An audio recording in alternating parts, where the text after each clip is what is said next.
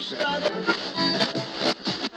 you are, whatever you're doing, stay with us as the Suns get set to shine. Perry to Gar-Hurd. Here's the jump shot. Comes to Marley, a long three. He got it! He got it! Into Booker. Here's the three. Suzanne! Another Sir Charles, and he flies in for a wham, bam, slam. Bravo time! He got it! Suzanne! Oh, brother!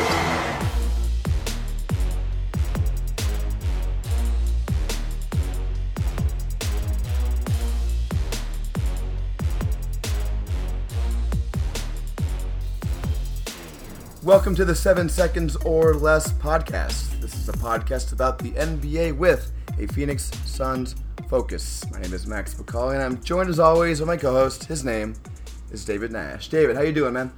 I'm doing all right, Max. Another bad week as a Suns fan, but I'm happy to be back talking about it with you and a guest this week. Yeah, we have a guest again. It's been a little while. Our guest today is one of the hosts of the excellent podcast, The Timeline, which has started sort of around the same time as our pod. It's like our brother podcast, I might say. He is a moderator on the Phoenix Suns Reddit, which I'm sure many of you participate in. He is at I'm Pat Burke on Twitter, which is just a fantastic handle. His name is Mike Vigil. Mike, thanks for joining us, man. Hey, guys. I'm really happy to be here. Yeah, it's good to have you. I love your podcast. I guested on it. It's awesome. Everyone should check it out. So, yeah, we're excited to talk a little basketball with you. I'm excited, too. This is going to be the first of a series of podcasts we're going to be doing throughout the year. It's going to be our award podcasts. If you listen to Dunked On, kind of similar to that, we're going to be doing, but more of a Suns-focused thing. We're going to be doing not like the main season awards, but kind of like our own tailored awards for the Suns monthly. So this month it'll be for the October games, which, as David alluded to, weren't the greatest things that ever happened in our lives, but there were a couple good games in there. And then we'll do a little bit of around the league awards. We're going to each invent our own awards for the teams around the league that have been playing maybe slightly better than the Suns have. But before we get into that, though, guys, Tyson Chandler, it was just reported, is going to be bought out and join the Lakers. Mike, I'll start with you. What are your initial reactions on that?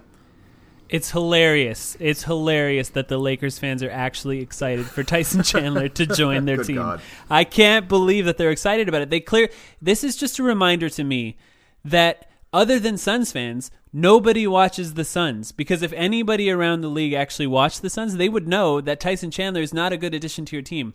Now, obviously, there's no way to measure how good of a locker room teammate he is, but I mean, the Suns, they averaged 21 wins in the last 3 seasons? That's a pretty good measurement.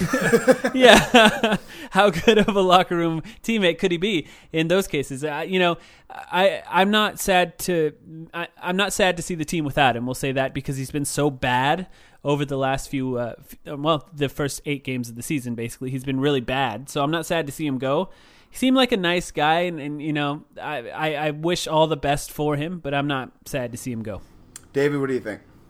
Yeah, I mean, I'll just jump on the back of a lot of what Mike said there. I think there is a pretty clear, history where we can say he's not the greatest influence in the locker room. He's certainly not a negative one, but I don't think he brings a lot of the positives that maybe in theory you think he brings to a team like the Suns or the Lakers. He shouldn't have been playing at the start of the season. He was out of the rotation the last game, so we're not going to miss him from that standpoint. Being the cap roster nerd that I am, it certainly is intriguing to me that we now have a roster spot, which we probably could have done with a couple of months ago, Max. Yeah, we really could have. But it's interesting for me that there's a spot there now, so what they do, and the bigs behind Ayton are kind of thin now, I suppose. As much as we didn't want to see Chandler on the court, there's more minutes for Holmes now, and maybe this is how we see Bender get on the court every now and then, because there's really no third big, at least at the moment, behind those big guys if foul trouble comes into play. Yeah, that's a nice point that I hadn't thought of. This actually might mean some minutes for Bender. I just want to point out that Zach Lowe tweeted after this happened that LA has secretly not been panicking about their center situation because they knew they could get a buyout guy. LA, keep panicking. Keep panicking. Just look at his on-off. Dude, I know the Suns are bad. They've been minus 32.6 with him on the court, and their on-off is minus 25.4 with him. Those numbers are like astronomically bad. You don't find those numbers. He's just, every time he's come in the game, listen, the Suns aren't winning these games anyway, especially without Booker, but every time he's come in the game, it's just been, like, the team has just fallen off entirely. It's been a sieve on defense. Like, he doesn't do anything. So listen, maybe there's an argument he just hasn't been trying. Maybe he knew this was coming and just didn't really give a shit. Maybe. But from my eyes, I see a guy who's washed up and can't help a team. I don't know what you guys think. Well, it'd be really nice if we could get Alan Williams back somehow, that's for sure, because that would have been a nicer third big anyway. I mean, Tyson Chandler didn't provide much. At least Alan Williams provided that energy on the bench and then rebounding when he was on the court. But one thing I think is going to be interesting going forward is we get to see whose fault is it that Tyson Chandler wasn't converting on those lobs?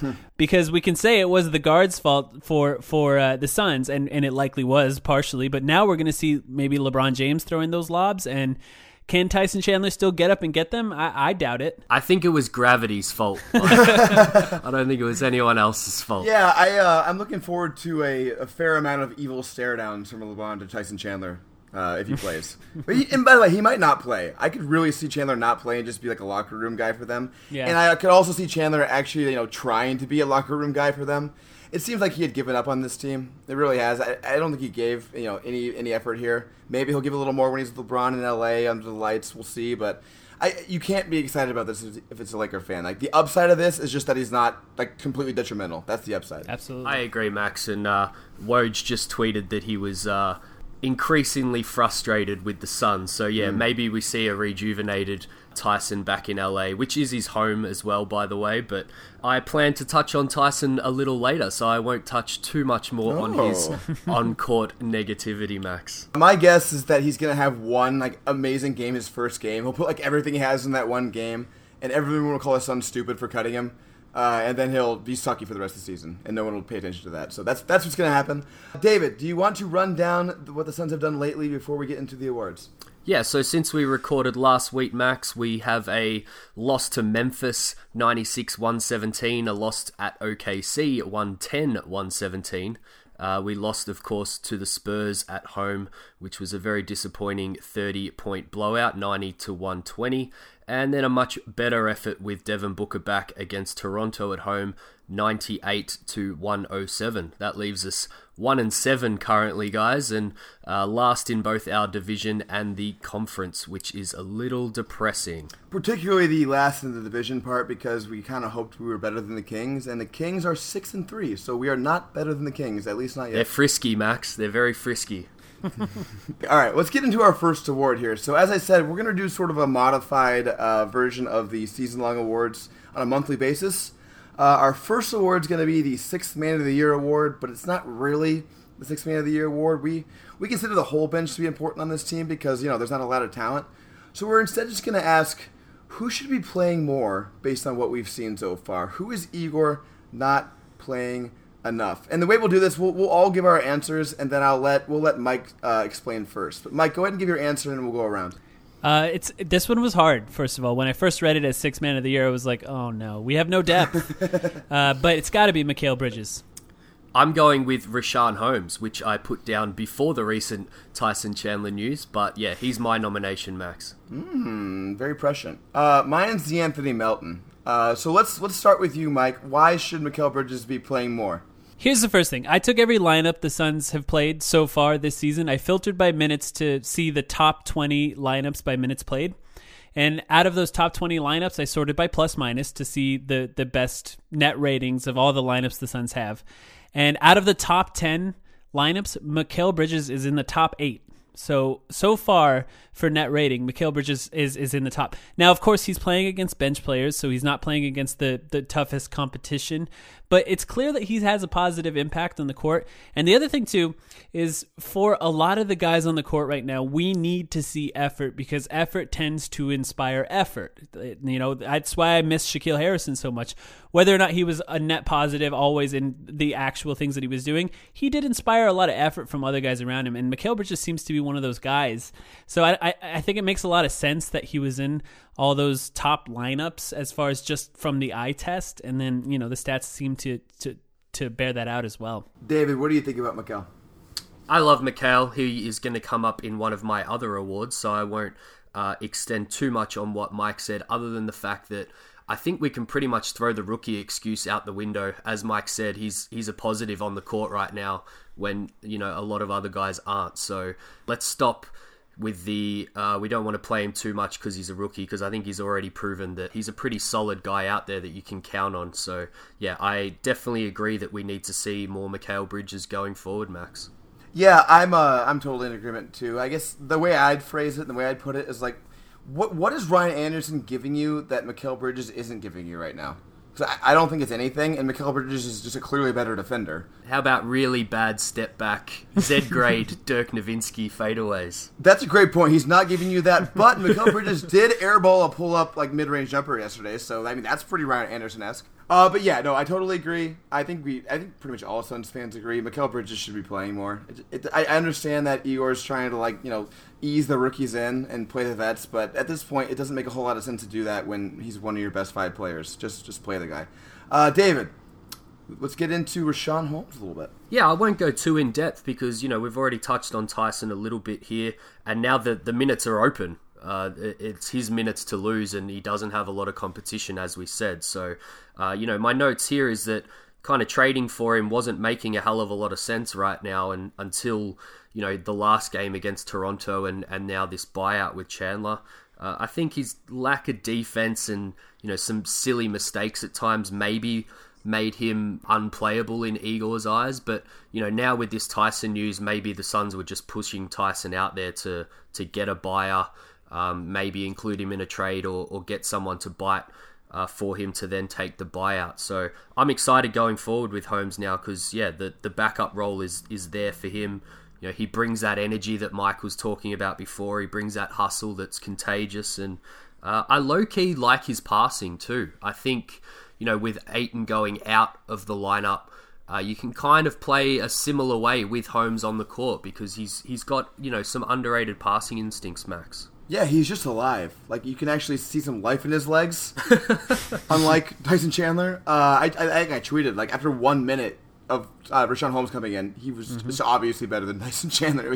It was clear. There was one lob, I remember, that they threw up to Richaun Holmes, and he didn't, I think it was a Booker pass. Richaun didn't complete it. I know you guys know the one I'm talking about, but Richaun went up and got it, brought it back down, and then went up and put it in. And I swear, I would have passed out if Tyson Chandler caught that exact same pass. It's impossible. So to see Richaun Holmes do that, it was a breath of fresh air. Not only catch it, but also bounce back up. I don't think Tyson's capable of a second jump of this. And an interesting contrast to the Tyson Chandler one that was in my errors video the other day, guys, where Kanan tried to throw him a lob and he basically, was halfway out of bounds by the time he caught it. And then instead of just taking it out of bounds, he threw it back to Memphis to run the fast break. So, yeah, I think we got a safer pair of hands in Holmes on those lobs at least. If they were trying to showcase Tyson for other teams, no, that didn't work.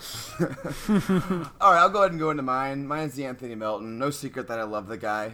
They just assigned him to the Northern Arizona Suns. I think that's probably a good solution if they're not going to play him because he should be playing somewhere.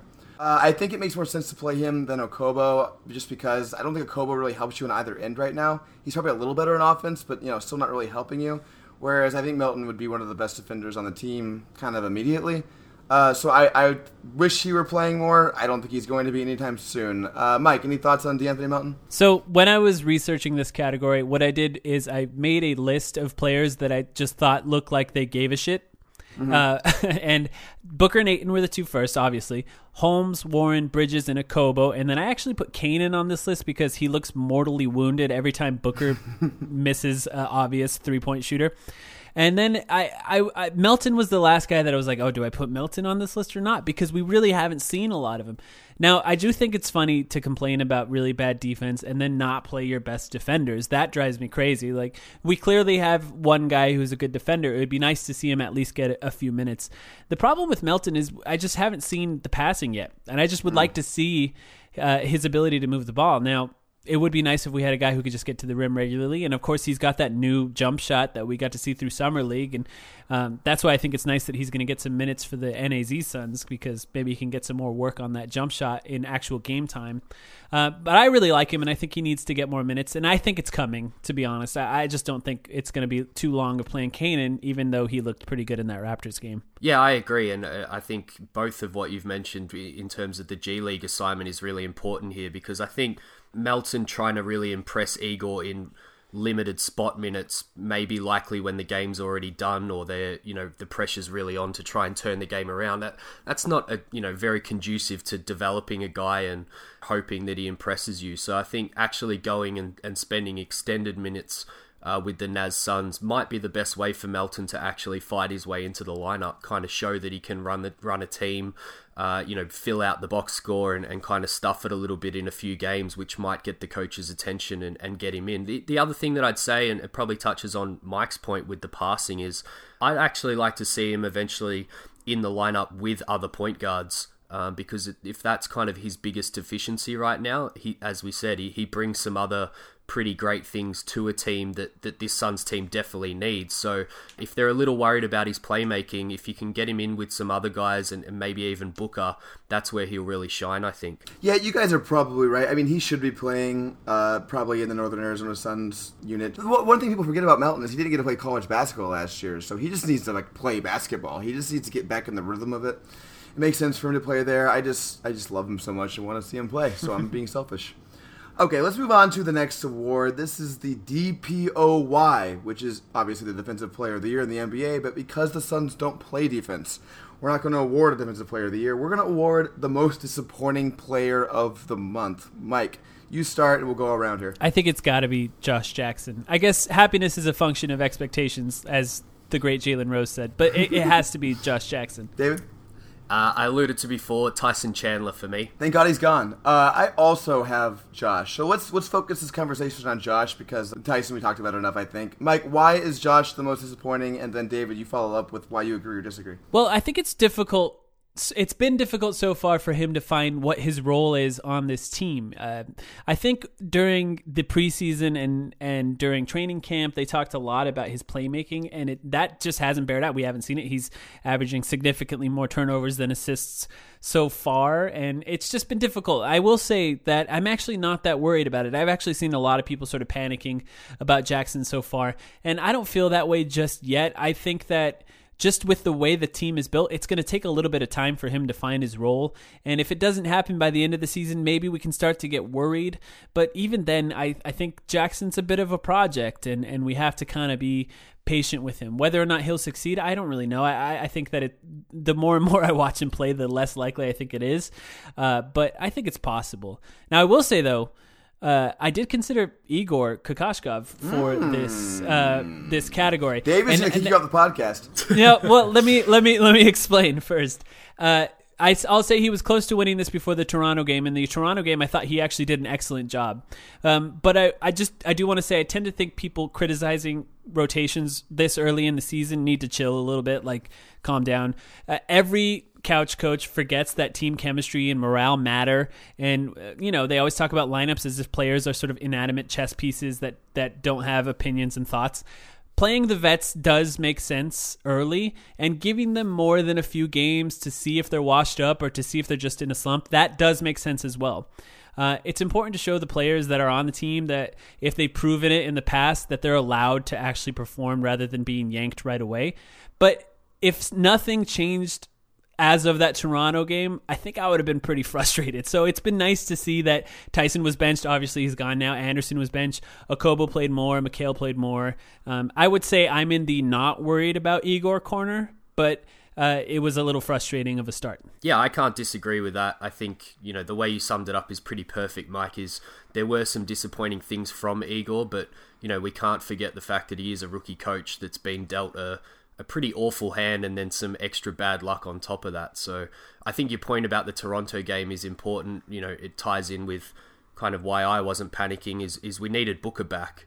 Everything is just so much easier down the line when you slot Booker into the rotation. So let's watch this space on that one going forward. I certainly expect things to be a little easier for Igor when Booker is back with the team full time. But I think Josh was the obvious choice here. I think he's hurt the team the most. I kind of expected both of you to mention his name in this category, which is why I threw up Tyson, just because I think he, hurt the team in even less minutes than someone like Josh. I think the funny thing, the only thing that I'll bring up with Tyson here is he was averaging 8.5 fouls per 36 minutes, which is just ridiculous. But back on Josh, he was really hurting the team, and I think Max and I are pretty much on the same page here in terms of him needing a real role change, which I think ties into what Mike was mentioning too, Max, around just trying to really find him a spot in this rotation that he can focus on. I think one thing that we forget with Josh, he's kind of been in and out of the starters. He's always the first guy pulled in when there's an injury. Then he's back to the bench. He just hasn't been able to settle. And, he only played 11 minutes in that Toronto game, but was pretty effective in those minutes. So, maybe that's the role for him going forward, to just come in and be a spark plug off the bench. What do you think, Max? Yeah, I don't have a whole lot more to add on Josh, because I totally agree with that, and I've made that clear on this podcast many times. People think I'm crazy because I say Josh Jackson needs to start. It's not because I think he deserves to start. I think it's just he just desperately just needs to be in a smaller role next to players who are better than him, so he won't, have the ultimate green light, because that's what's killing him right now.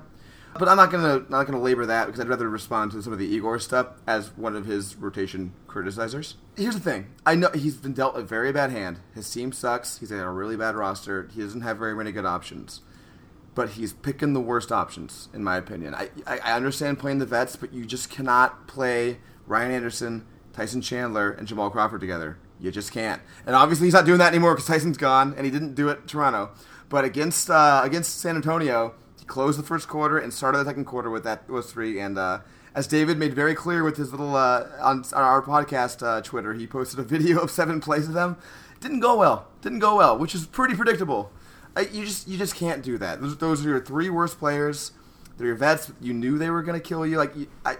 You've got to be better than that, Igor. I understand it's a rookie coach figuring things out, but that's pretty predictable. You can't stick your team like that. That's kind of how I feel about it. I can't argue with that. The only thing I would say is, every time one of us has criticized him and noticed something wrong with the rotation, either the very next game or when they get back home after a couple of days rest, there's a pretty positive change that has been made to the lineup. So definitely something worth watching going forward. And maybe in another 10 games time, we'll have the perfect rotation in our eyes. And a little frustrating that it may have taken that long. But as you alluded to before, it's hard to know what's going on behind the scenes. And as Mike said, you kind of have to remember the human element to being a coach as well. Yeah. Imagine being a rookie coach and then not being able to trust your veterans. That's a weird place to be. I mean, when you first start out as a coach, you think, okay, if these young guys, they can't figure it out, if they're having trouble, well, I'll put the vets in, and then the vets can kind of stabilize things.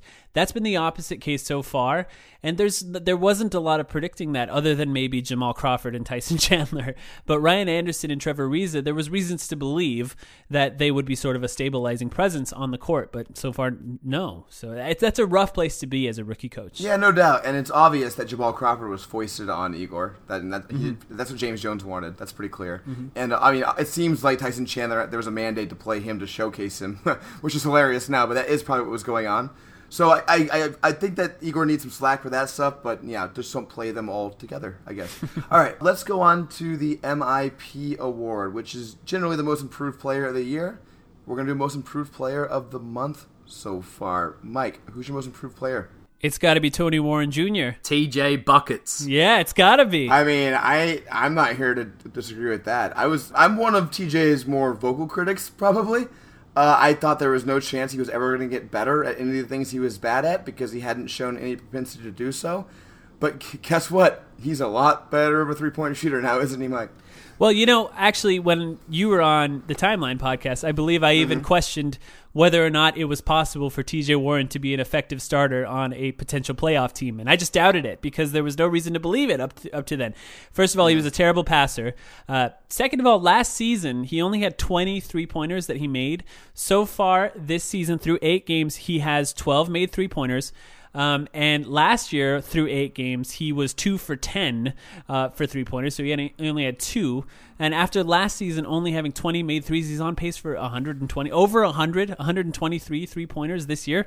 It's kind of nuts, and this is the kind of change I think that it's important to point out that this doesn't happen by accident, and that's obvious, but it takes a lot of work for a player to completely revamp the three-point shot over the course of one single offseason, and the amount of work that TJ Warren put into that, it really makes me respect him, and it makes me confident that he'll continue to get better throughout his career and maybe add new things to his game every summer. Now, of course, it remains to be seen. This is all small sample sizes so far, so it remains to be seen that whether or not this is actually going to stay throughout the season, but so far so good. Yeah, I don't want to demean Warren getting this award, but the main question I have here is there anyone else? We've all chosen him for most improved. I'm not sure there was any other candidates. So I would say maybe Devin Booker. Maybe Devin Booker would be a candidate. Yeah, that's interesting. Why don't you tell us your thoughts on Warren and maybe Booker as well, there, Max? I'll focus on Warren because I'm going to get to Booker in a little bit here. TJ Warren. If you're an Igor Kokoshkov stan, like at least one person on this podcast is, maybe two, I think your best evidence of Igor's effect is on TJ, right? Because TJ has clearly bought into what Igor is selling. He actually tries to play within an offense now, and I think I said this on our previous podcast, but TJ has always sort of been the lone mercenary out there just trying to do his own scoring thing, which he was very good at. He's one of the best 2-point range scorers in the league. But now it seems like he's really bought into the fact that, hey, if I'm going to be an effective player who helps my team win, I need to pass the ball sometimes. I need to shoot threes and space the floor. I need to actually consider playing defense sometimes. And I think he's doing all these things now. And that wasn't my only criticism of him before, is that, he always had that scoring ability, but he wasn't doing these other things that he needed to do at least, not even well, just at a not F- level. And I think he's gotten to the place where he's a C- or above in all those things, which is it's key for him. And now he's an effective player. It makes the rest of his game actually enjoyable and fun and helpful. It's just, I could not say enough about how happy I am with how TJ Warren looks. Yeah, I know it's not going to be this simplistic, but do you remember back to Igor's intro press conference? And I think Warren was maybe the only player in attendance because it was a weird time for players. And there was that photo of Warren and Igor together after the press conference. David, when I was just saying that, I had that photo literally in my mind. Yeah, exactly. And, as I said, it's probably not this simple, but I really like to think that he basically, in that 5-minute conversation, said, you need to come back and shoot 3-pointers and share the ball around, or you're not playing for my team. Because that's what he's done. I'm sure he's going to regress a little bit, but he's currently 46% from 3, and as Mike said, on a pretty decent volume, so not a small sample size per game, even though it's a small sample size for the season so far. And his overall assist numbers don't look like a major improvement right now if you look at his kind of totals, but I think that's kind of because his minutes are down. If you kind of scroll down to per 36 stuff, he's more like 2.2 assists a game, and that's almost a full assist up on what we're used to from Warren. So the signs there are great too, and he's playing with effort. As Mike said, if you create a list of players on the team that are currently, bringing that side of things, Warren definitely deserves to be on it. I still rather him as a sixth man, kind of on a good playoff team, as Mike said before, but he 100% deserves to start right now, and I'm glad that Igor made that move. All right, I think we all agree with that. Next award, the ROY, which is generally the Rookie of the Year, but the problem is Ayton would win that every single time if that was the award. So we're going to do instead, what was our favorite rookie play of the month, or what rookie do we think had the best individual single play? Mike, what's your answer for this? So it's got to be the 2 times I believe Ayton had back-to-back blocks. Every time that happens, it's well, first off, it's hard to really fully enjoy Ayton for how good that he's been, because so much of the pre-draft focus on Ayton was his defense and his ability to be a rim protector. So every time he makes a defensive play, it makes my heart flutter a little bit. So I really, really enjoy it. I'm going to cheat a little here, Max. I'm going with Mikal Bridges, and any time he gets a deflection or steal on the court, that length is just fascinating to watch. So if I had to pick one moment, it's actually it probably doesn't count for the October awards here, but the very end of the Raptors game, if people still tuned in or didn't drive home yet from the arena, there was the very end of the game where the Raptors were running down the clock, and Bridges just easily reached in, got the steal off the Raptors point guard, and took the ball down the court for an easy dunk when he probably shouldn't be scoring at the end of the game, but I love it when players do that. That's a real good one, because I think one of the underrated parts about this draft is that the Suns finally added some people who don't have T-Rex arms, because everybody on their freaking team had T-Rex arms for the past couple of years. And DeAndre Ayton and Mikal Bridges do not have T-Rex arms.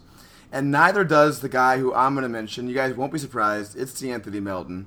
I retweeted this on Twitter. I think Cole Zwicker is the guy I retweeted, but it was a play. Oh, God, wait, I think it might have been the San Antonio game. It was. I know the one you're talking about. You know what I'm talking about? Where he got screened hard and barely snuck through it. And then the big who screened cut back to the basket for sort of an easy layup. Which if anybody else on the Suns for the past decade regarding that play would have been an easy dunk, but Melton appropriately realized that that's what the play was and quickly darted into the paint right in front of the pass lane, stole the ball. It was insane. I haven't seen a Suns player do that in so long. That's what winning teams do. And was it a small play? Yes, but it's just something that I just want to see so much more from this team. So it was my favorite. Well, it's a small play, but I think it's important to mention for me.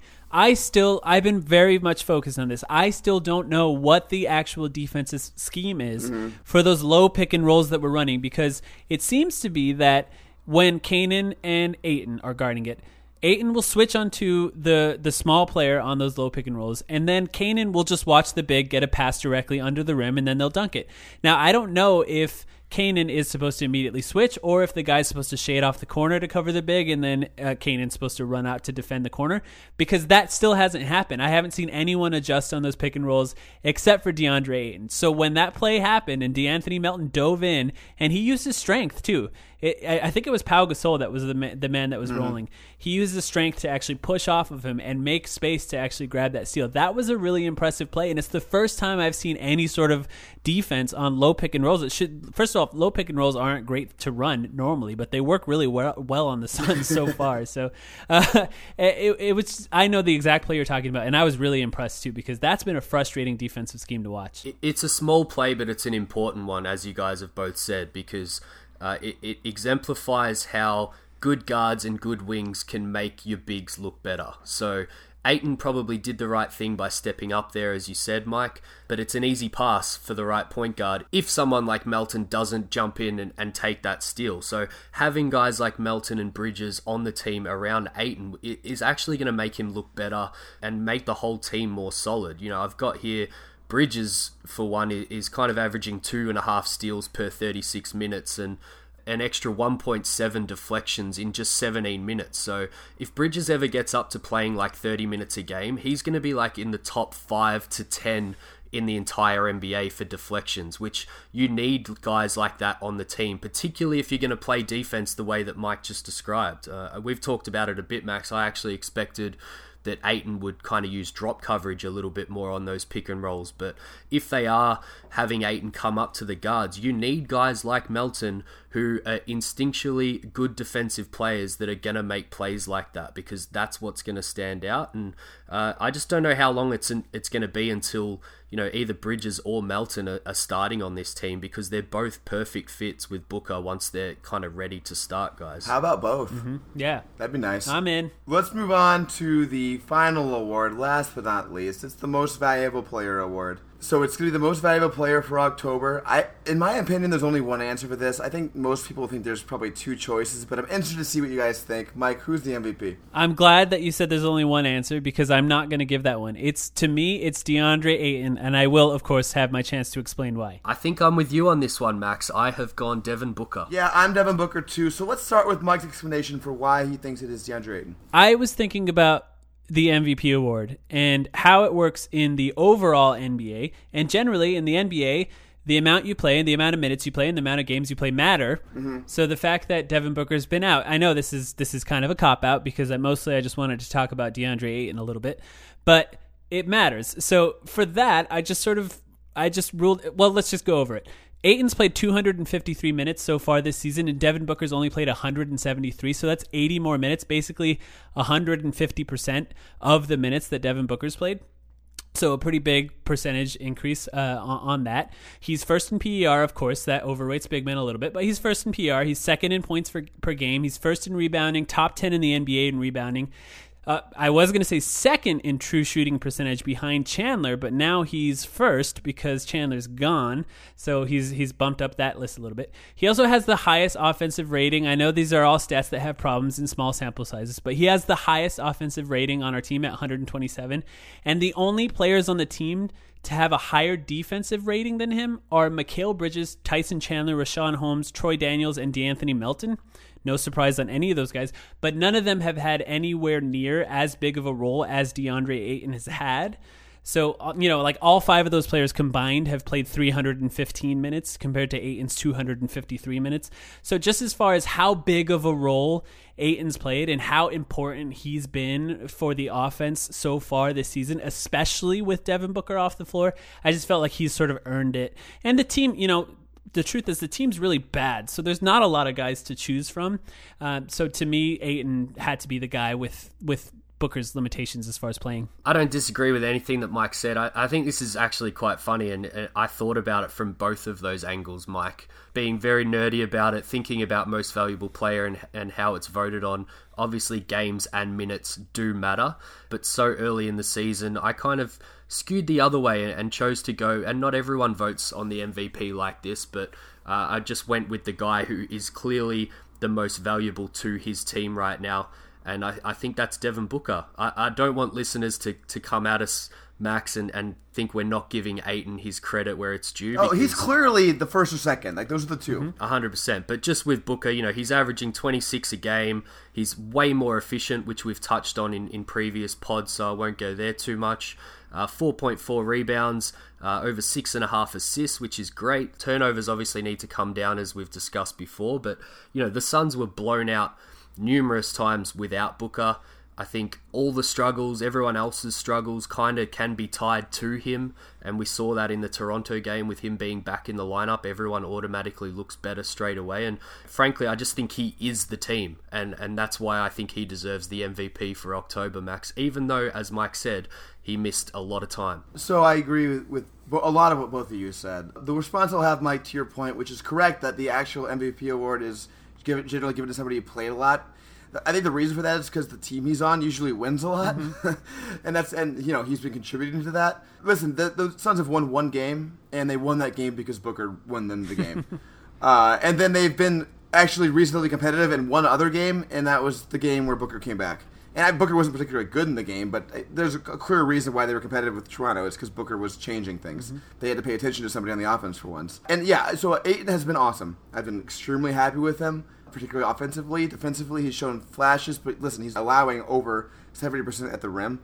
So defensively, he's been pretty bad. I mean, not to say Booker's been good, but just kind of to mitigate his offensive value a little bit. To me, it really just comes down to the fact that we have one win, and the reason why it's Booker. And some of this also is not just based on what we've seen; it's just based on what I know, and I know Booker's the best player in this team. And maybe that's not fair to project forward on this since we're just saying October, but even just October, he's the guy who got us our one win. So that's kind of why I'm giving it to Booker. And it's totally fair, actually, because if you just look at when they've been on the court, it's clear, not just this season, but if you just look at this season alone, it's clear Devin Booker's the best player on this team, and it's not even close. He's the only one that has a chance to be an all-star maybe in the next few years at all. And he's clearly the best player. I feel like I need to clarify that I do think that Devin Booker is the best player. The only reason that I would pick anybody above him is just for those minutes and the amount of minutes that he's played. I'm looking forward to Devin Booker playing. Now, I do want to ask you guys, do you think Devin Booker is injury prone? I think it's great that you brought that up. I was just about to tie that in to kind of support your view of picking Ayton, because I think, as we do these every month, it's going to be interesting to see which guy gets nominated or someone else perhaps on a given month. But the reason we may not be picking Booker is because he misses more time again and again, and maybe we get to the end of the season and it's just overwhelming for Ayton because he's been on the court a hell of a lot more. But Max has touched on this a lot more, so I'll give him the floor in terms of Booker's durability. It's becoming harder and harder to deny, isn't it? Because the guys who are injury prone are the guys who, they suffer these just random injuries constantly to all certain parts of their body. And some people hate even calling players injury prone because it's like you're questioning masculinity or something, but it's really not that at all. It's just some guys are just built differently and their bodies break more for whatever reason, and I hope that's not Devin Booker. The good thing about Devin Booker is he's never suffered like a really bad, serious injury, knock on every piece of wood I've ever seen in my life. But he just suffers these constant little things, and it's like, man, I think a lot of times too, he comes back too early because he's so competitive and he wants to play through things and just aggravates his injuries as a problem. I think they need to control him a little bit more. It seems like they were cautious with this hamstring thing, and he's fine. But yeah, I think it's a really worthy thing to bring up. I'm glad you brought it up, and it's something to monitor. And I hope the team, kind of takes it into consideration going forward when they think about rushing him back. I think your last point there, Max, is really important. Not to say that they're identical injuries, but Harden and Booker basically had grade 1 hamstrings on the same night, from memory. The teams are in similar situations, both struggling and could do with their star player on the court. Harden is not back yet, and the Rockets have kind of publicly said that they're not going to rush him back because it's more important to have him at the pointy end of the season than right now, and they're not panicking. Whereas, as you said, either Booker or the team, there may have been a little pressure to get back on the court with how bad we are struggling. So definitely something to watch. We don't want to see recurring injuries from Booker rushing back too soon. But, to end this section on a positive, and we've talked so much about defense, and here we've talked about both Ayton and Booker pretty extensively. Can we just talk very quickly about the 30 seconds where Booker made a stop on Kawhi and then Ayton blocked J-Vel in the post, and how important that is that, our two negative defenders are doing things like that occasionally to try and turn the team around. Yeah, dare I say that was fun to watch? Yeah, I mean, Devin Booker is he's not without potential to play defense at all. I mean, he's obviously athletic. Look at him play offense. He has size.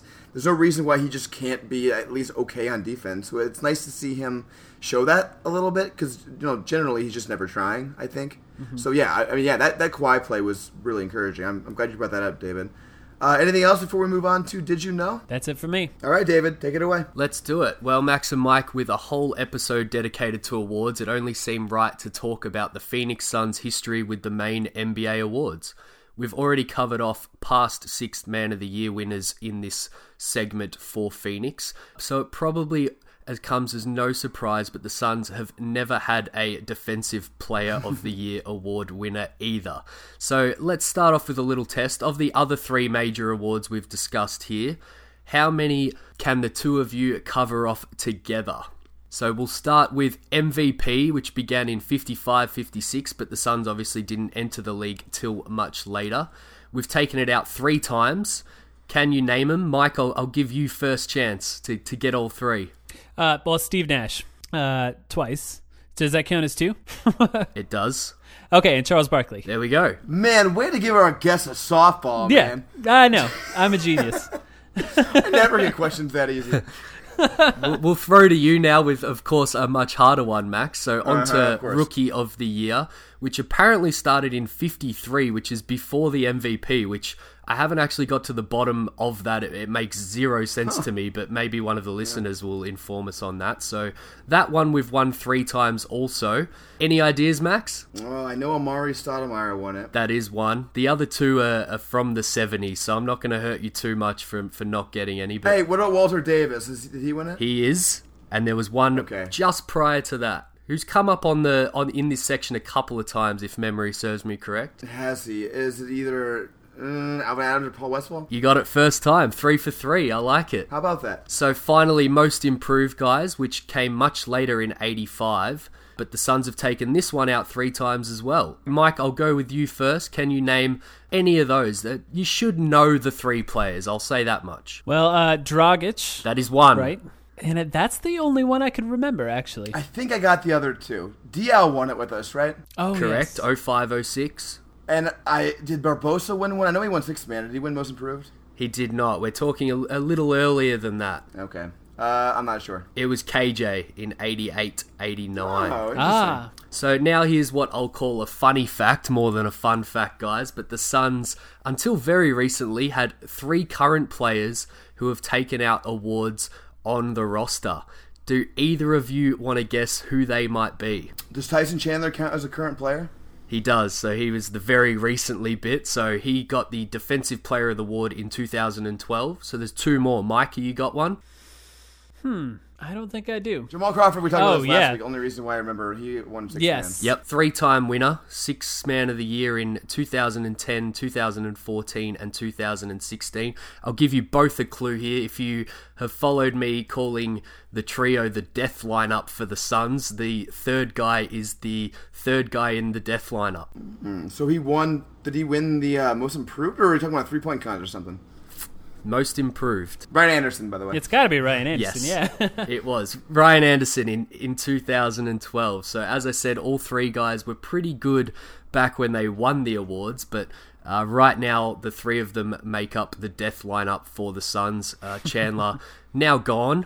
Hopefully less Crawford, which we saw last game, and hopefully that continues to go downwards. And maybe we'll see the similar thing happen with Ryan Anderson, although I'm less sure on that. I think we're going to have to put up with minutes from him going forward. But onto this season's awards and any Suns chances, I think we can safely say that Rookie of the Year might be the only chance the Suns have this year. So the Suns will probably need to start turning things around to get a sniff of any of the other awards, but either way, I think Ayton has a chance to win Rookie of the Year. It usually comes down to the highest points per game, as Max and I have discussed on previous pods, and right now Ayton is behind Young and Doncic in that category, but I think it's going to be tight all year, guys. So have either of you changed your pre-season prediction? I'm not sure. I think you might have gone with Ayton. I think I saw maybe somewhere, Mike. Is that true?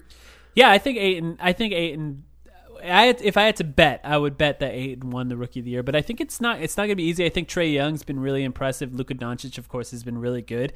But I think the combination of Ayton's points, rebounds, and efficiency will probably win him that award. Max, you sticking with Doncic? I think Doncic is going to win because I think the Mavericks are going to be a better team, and the narrative's already on his side, as Suns fans like to point out.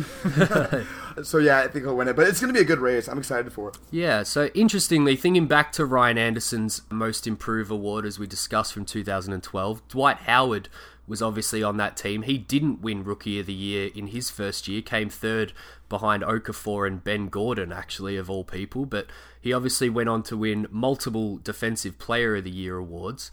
However, on that Magic team, both Anderson and Turkoglu both won Most Improved with Dwight Howard. So, you could argue his presence and dominance helped those guys thrive on the team. And, it'll be interesting to see in future whether Ayton can do the same for some of his teammates. But that's it, guys. Max, let's move on to Around the Association. And I'm looking forward to having a bit of fun with this one with some awards of our own. Yeah, thanks, David. I like the ones where I actually get the answers right for once. All right, so yeah, we're going to get around the league a little bit here. We're each going to pick one positive award and one negative award that we are making up ourselves to assign to one of the teams around the league. So let's start positively here. Mike, what is your positive award? So both of my positive and negative awards are most fun to watch. So most fun for a good reason and most fun for a bad reason. The most fun for good reason, and I know this isn't a fun answer, but it's got to be the Golden State Warriors, because what I missed about the Golden State Warriors was Steph, and the way that Steph was just kind of wheeling and dealing out on his own, just firing up insane shots over and over and over again. And this might be the best start to any season he has ever had, and they look incredible so far. And even though they're kind of a bulldozer that just rolls over everyone in the league, that shouldn't be that fun to watch, but somehow it is, and all credit goes to Steph on that, because I don't really have that much fun watching. Well, Clay is great, but I don't really have that much fun watching Durant, to be honest. He's an incredible player, but I don't think his game is all that exciting.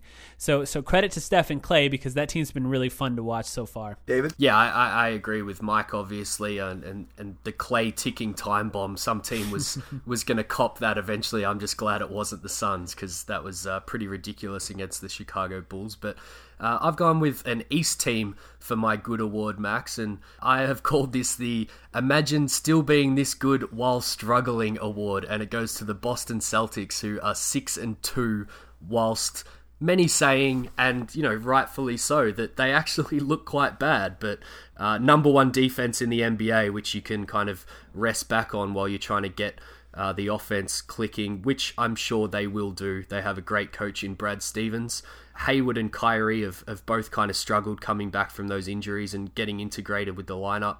Even Tatum hasn't looked great, but imagine being that poor, particularly as a Suns fan, and still sitting at 6-2 in the East, Max. I couldn't agree more with both of your awards. Both great.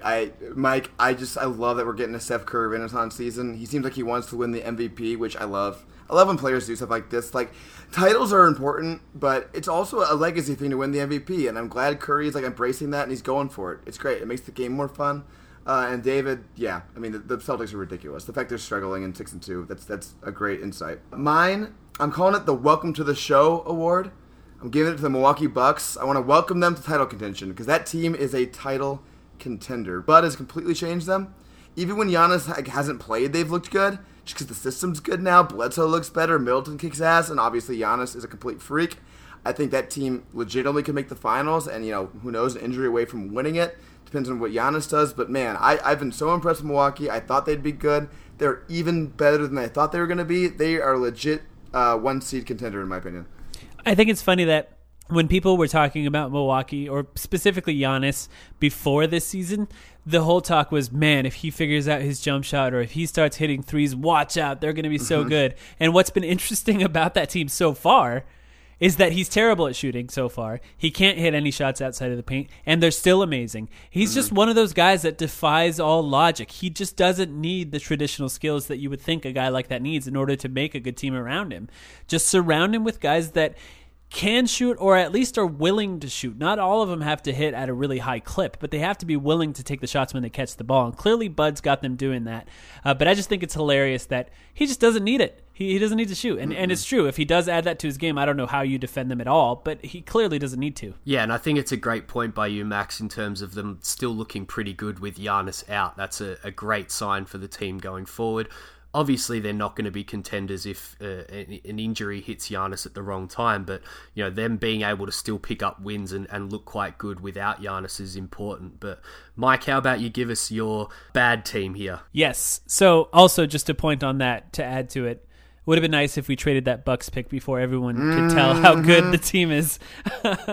Or if we would have got it this last season instead of the coming season, that would have been nice too. All right, so my most fun to watch team for bad reasons is, and I don't mean this as an insult to you guys, but it's Dallas, and that's for a couple reasons. An insult to us. Well, I just know you love Doncic, and that's partially why I like it, because I love watching Doncic so far.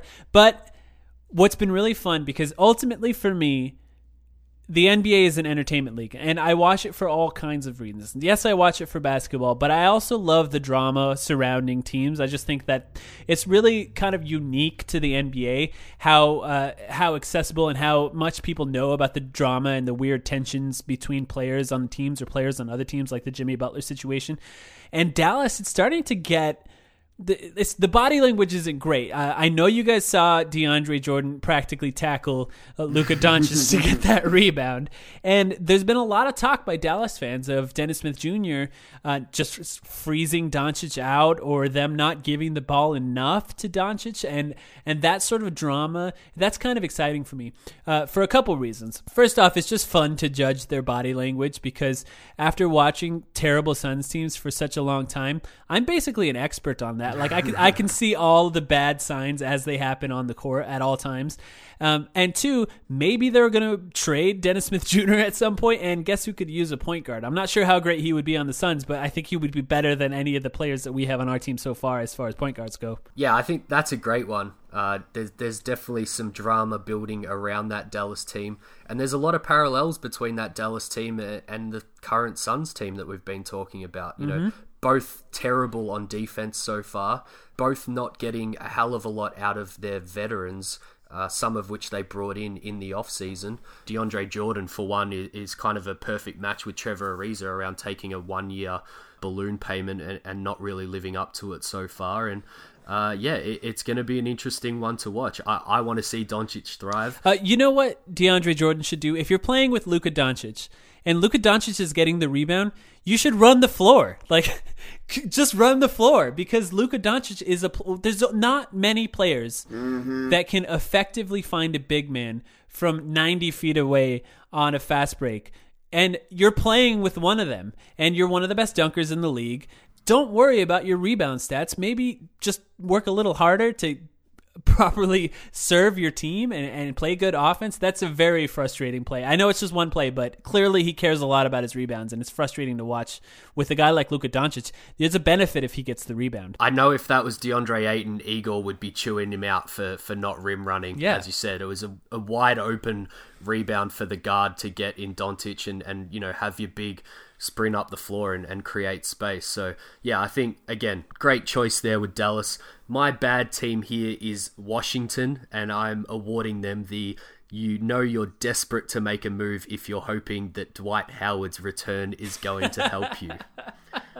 This one hurts me, Max. The Washington Wizards are 1-7 after I said they will win 50 games this season. I was way off.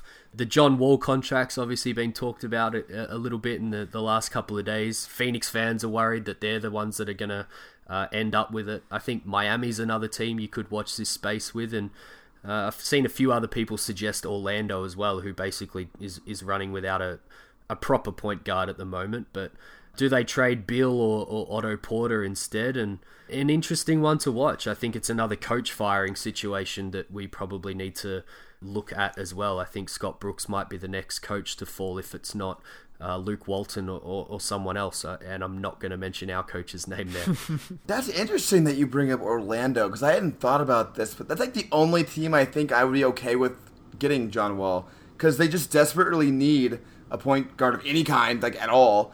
And they have Aaron Gordon to trade, which would be getting rid of a contract. And they're not going to be good anytime soon anyway, so it doesn't really matter for them that contract's going to suck for 4 years.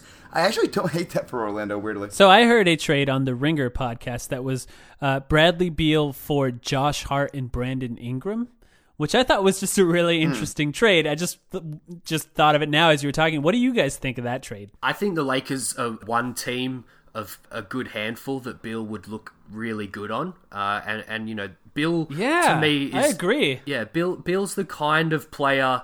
it's been talked about quite a lot that not every player fits very well with LeBron James, but I think Beal is definitely the type of player that would look very good next to LeBron James. What do you think about that, Max? I would do that in 1 second if I were the Lakers. I think that Washington would be kind of crazy to do that, but I don't think Ingram's nearly as good as everyone in the league seems to think, so I could see it happening. Yeah, same. I think that's a very realistic possibility. I wouldn't do it because I don't think Ingram's that good. So mine's kind of a cheat, because this team's played very well, but I'm still putting it in the bad category, because I'm gonna name this the "She's Way Out of Your League" award, and I'm giving it to the Sacramento Kings, because I love what they've been doing so far. They're like your buddy who's dating this like super good looking girl, but it's not gonna last very long because she's gonna move on, but it's fun while it's happening, and you're really happy for them. That's the Sacramento Kings for me right now. I love what they're doing. De'Aaron Fox it's sensational. I'm a huge Fox fan. I wanted them to take him over Jackson, but I digress. Bielitsa has been a revelation. He's been incredible. Honestly, a borderline all-star. Buddy Hield has been awesome. The team's just so much fun to watch. They're 6-3. They're rolling.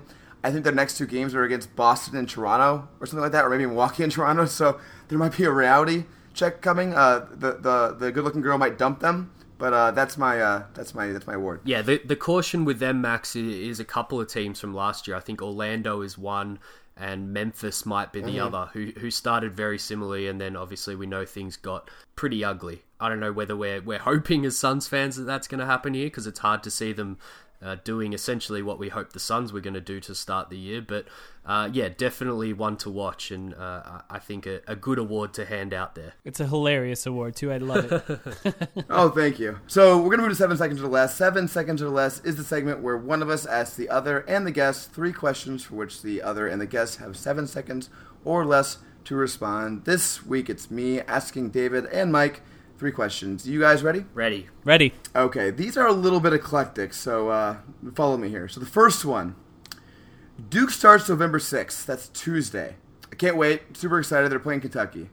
If you could wave a magic wand and have any player from Duke this year, including Zion Williamson, RJ Barrett, Cam Reddish, Which one would you wave your magic wand, put in the Suns roster right now? Mike, we'll start with you. Zion, come on. That would be so fun to watch. I have no idea what it would look like, but just any guy. He's Charles Barkley, basically. I mean, you can add a guy that plays like Charles Barkley onto the team. Yeah, let's do it. Yeah, I think if we're waving a magic wand right now and putting them on the team, it's hard not to pick Zion.